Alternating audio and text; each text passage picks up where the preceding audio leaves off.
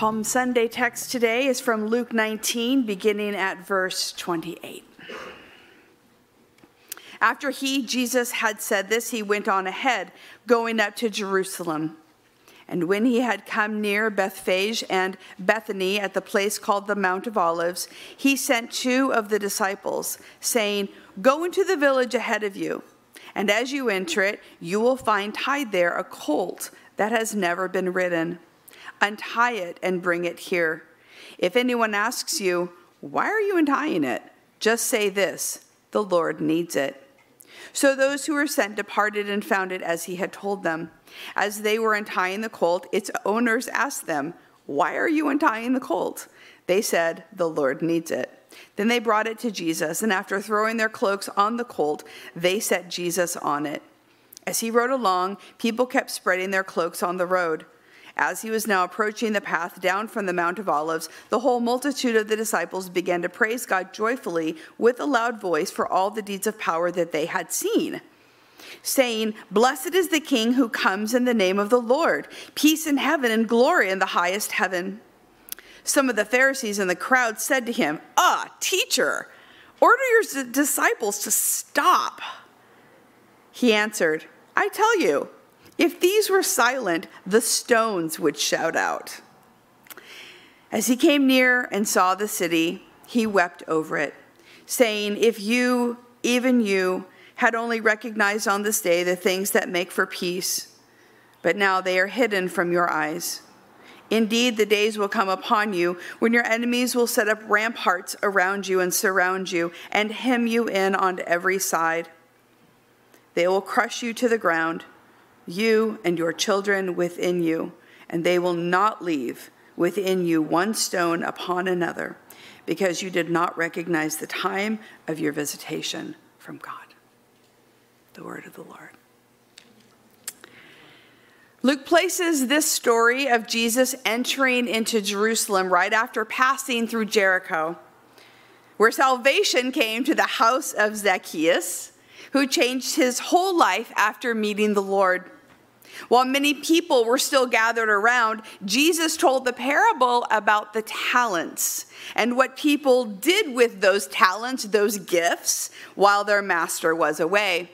And Luke implies Jesus told this story so people would understand how the kingdom of God was not going to appear right away. And people would have to decide what to do with what they had been given as they waited for the Lord's return. Amen? Amen. From Jericho, Jesus heads east to Jerusalem. This would have been an arduous journey up and down through 14 miles of the valleys and hills of the desert. I watched a video of a group of college students who traveled this same path, and after hiking for 9 hours in the heat, one of them said, "Jesus did some hard work to come to die." Now he goes by way of Bethphage and Bethany, which are 2 miles outside of Jerusalem. Perhaps this was a stopping place for rest, as it is where Mary and Martha and Lazarus live. Jesus tells the disciples to procure a donkey, and the way to do it might seem odd to us, but in their culture, it is called angaria. It means that a leader or ruler or rabbi could use another person's property temporarily for personal reasons. They say the Lord needs it, and the colt is given, no questions asked. Now, Jesus plans this royal display to enter Jerusalem for one last time. Sometimes we know actions are louder than words. And what needs to be conveyed needs to be done in a way that is unmistakable. Many wanted Jesus dead, and it would have been very easy for him to go into that bustling city by cover of darkness or slipping in while no one else noticed. But the time for him being careful about his identity and who he is was over. The Lord chooses to enter with great fanfare, making a bold claim which will hasten his death. We might call it an act of courage or defiance. Perhaps it is a mix of both. But Jesus knows exactly what he is doing as he is riding into the city. He knows exactly what he is going into. The procession where the disciples put their cloaks on the colt and lead Jesus into the city evokes images from the Old Testament as kings like Jehu and Solomon rode through the towns and the people celebrated their majesty and their greatness. Roman leaders and all kinds of dignitaries paraded through towns. They still do today in order to receive acclaim from the people. But no one goes on a donkey. Jesus is giving the message that he is the king who serves. Fulfilling the prophecy in Zechariah, this is a picture of the king coming in, not in power, but in humility, as in one of them. Luke keeps us focused on Jesus the whole ride. As the multitudes of disciples signal waves of praise, we see the one foretold who comes in the name of God, the promised Savior. Now, the commentator William Barclay sees this as a plea, that Jesus is making a plea for the people to see him as their true king. And because he knows that they will not, there's a moment in the procession where Jesus laments over Jerusalem. Descending from the Mount of Olives, there's a turn where you can see the entire city. And Jesus stops and weeps over the city for how they will reject God's chosen king and the consequences that will come as a result. In this, we see how we have a Savior who longs for people to know him. We have a God whose love for us meets us at our greatest need that we can't get anywhere else. Only God can give us dignity and worth and identity and forgiveness and healing and purpose and new life. God so loved the world that he gave his only Son so that we would not perish, so we would live forever. So Jesus comes to Jerusalem on purpose. This has been his destination. He knows the cross is looming. And when he comes, everyone makes a fanfare over him. And this is good and right and perfect, because he is the king, and people should be shouting, Hosanna in the highest. They want him to rule them, which he will. But not then, not in the earthly sense. He wants them to receive his love. He wants them to receive what he came to give. But sometimes it's hard to receive something you don't think or know that you need. When Mark and I were newly married, we were visiting his family in the Bay Area. His mom was thrilled to have a first daughter-in-law, and she would show me all kinds of stuff, Mark's baby book, and tell me all kinds of stories about everything. Take me to buy things that we needed for our apartment because, of course, we had no money, and often I would help her cook. You know, typical welcome to the family stuff. And one day we were in the kitchen talking about nothing and everything, and all of a sudden, out of nowhere, she burst into tears and gave me the biggest hug I had ever received and said, I'm so sorry that you didn't have a mom growing up. That makes me so sad. I hope that I can be that for you now. Now, I need you to keep a few things in mind. Judy was one of the most empathic people I ever met. She valued and she lived out God's love in beautiful and life-giving ways. She had no problem expressing her love and allowing space for the feelings of others. She is the one who taught me it's okay to cry. If you're sad, cry. You can cry as long as you want. But at 25, with my brain barely formed, and not in tune with those emotions, this felt weird. I was not prepared for the onslaught of emotions, of affection and grace, and all I could do was stand there stiffly and hope that this moment would pass, while she hugged me and cried over me for my loss. Look at what is happening in this picture in Luke. At the first Palm Sunday, there is a lot going on. Some people are serving the Lord, doing what he asked. Others are giving generously of what they had for what is needed for others. Many are worshiping the one that they saw as the Messiah because they knew the things that he had done. Others were going about their regular lives and had no idea what all the hoopla was about. A few were offended. The Pharisees were offended and told Jesus to make the disciples stop worshiping immediately. I love Jesus' response.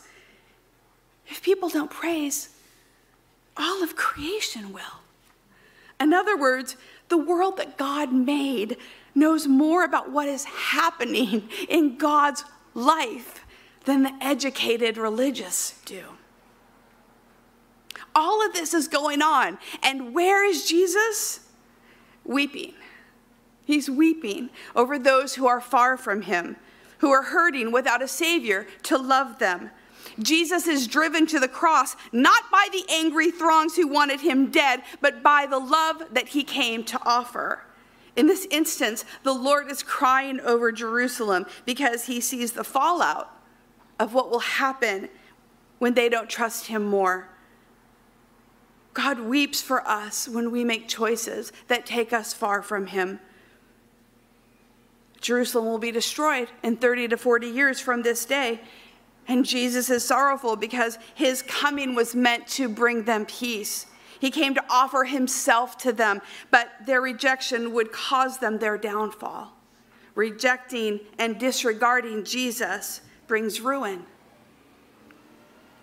Jesus weeps over us, and sometimes we just can't enter into that moment with him. We act like I did with Mark's mom. Oh yeah, ha ha ha, thank you, I'm fine, nothing to see here, I don't want you to worry about me.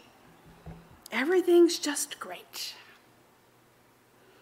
Yet to be able to receive compassion for how it is offered is an act of humility and trust, and a setting aside of our pride, no matter how uncomfortable it makes us feel.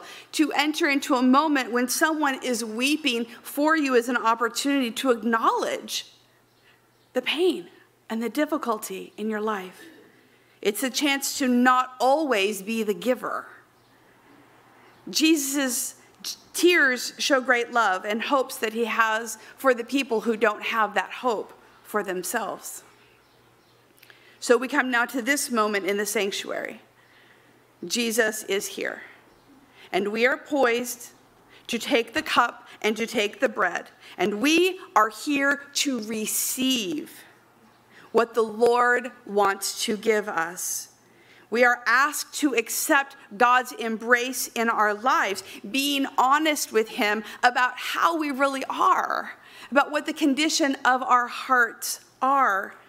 This is a moment for us to receive what Jesus wants to say to us, how he wants to express his tender mercy to us. Think about your life right now.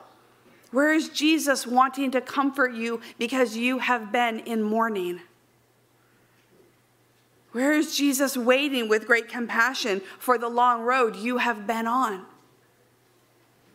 What correction does Jesus need you to have? Because he doesn't want you to experience judgment later on. Let Jesus care for you today. Allow him to speak words of truth and mercy and love directly to you.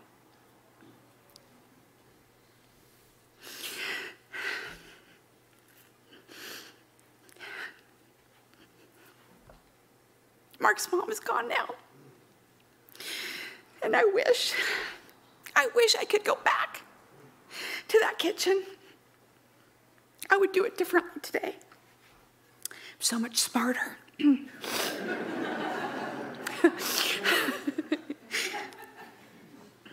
I wish I could have received what she wanted to offer me. That in that moment, I could have accepted the love that she wanted to give. Instead, I was defensive and shut down because I didn't think I needed that. Thank you very much. When God comes to us, we can be defensive and have up a wall and distant and proud. And he says, please, please just come to me with open hearts and let me love you. Communion common union is a time for us to allow Jesus to love us where we are. We come to this sacred moment carefully and intentionally and prayerfully, and we speak confession, which is not just about our actions, but also about our souls. Because in the places where we are hurting or hard of heart or confused or weary or hoping for more or worried or wondering if anything matters or angry or lonely, Jesus wants to affirm that he can meet those needs.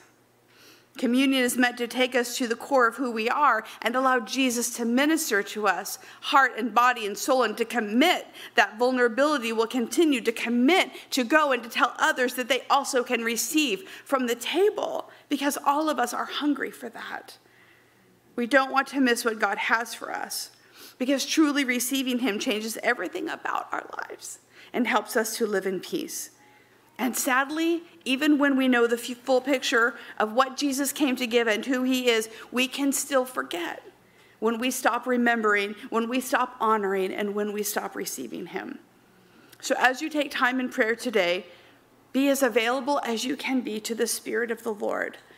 Allow him to minister to you fully. Come with open hands to the Messiah whose death makes you whole. Jesus offers compassion. Jesus weeps over you. Where can his forgiveness cleanse you? At the beginning of the holiest of all weeks that we celebrate the Savior who came on a donkey to die a criminal's death on the cross for our sin. Hallelujah. What a Savior. Thank you for listening. If you would like to learn more about the Free Methodist Church of Santa Barbara, you can visit us online at fmcsb.org.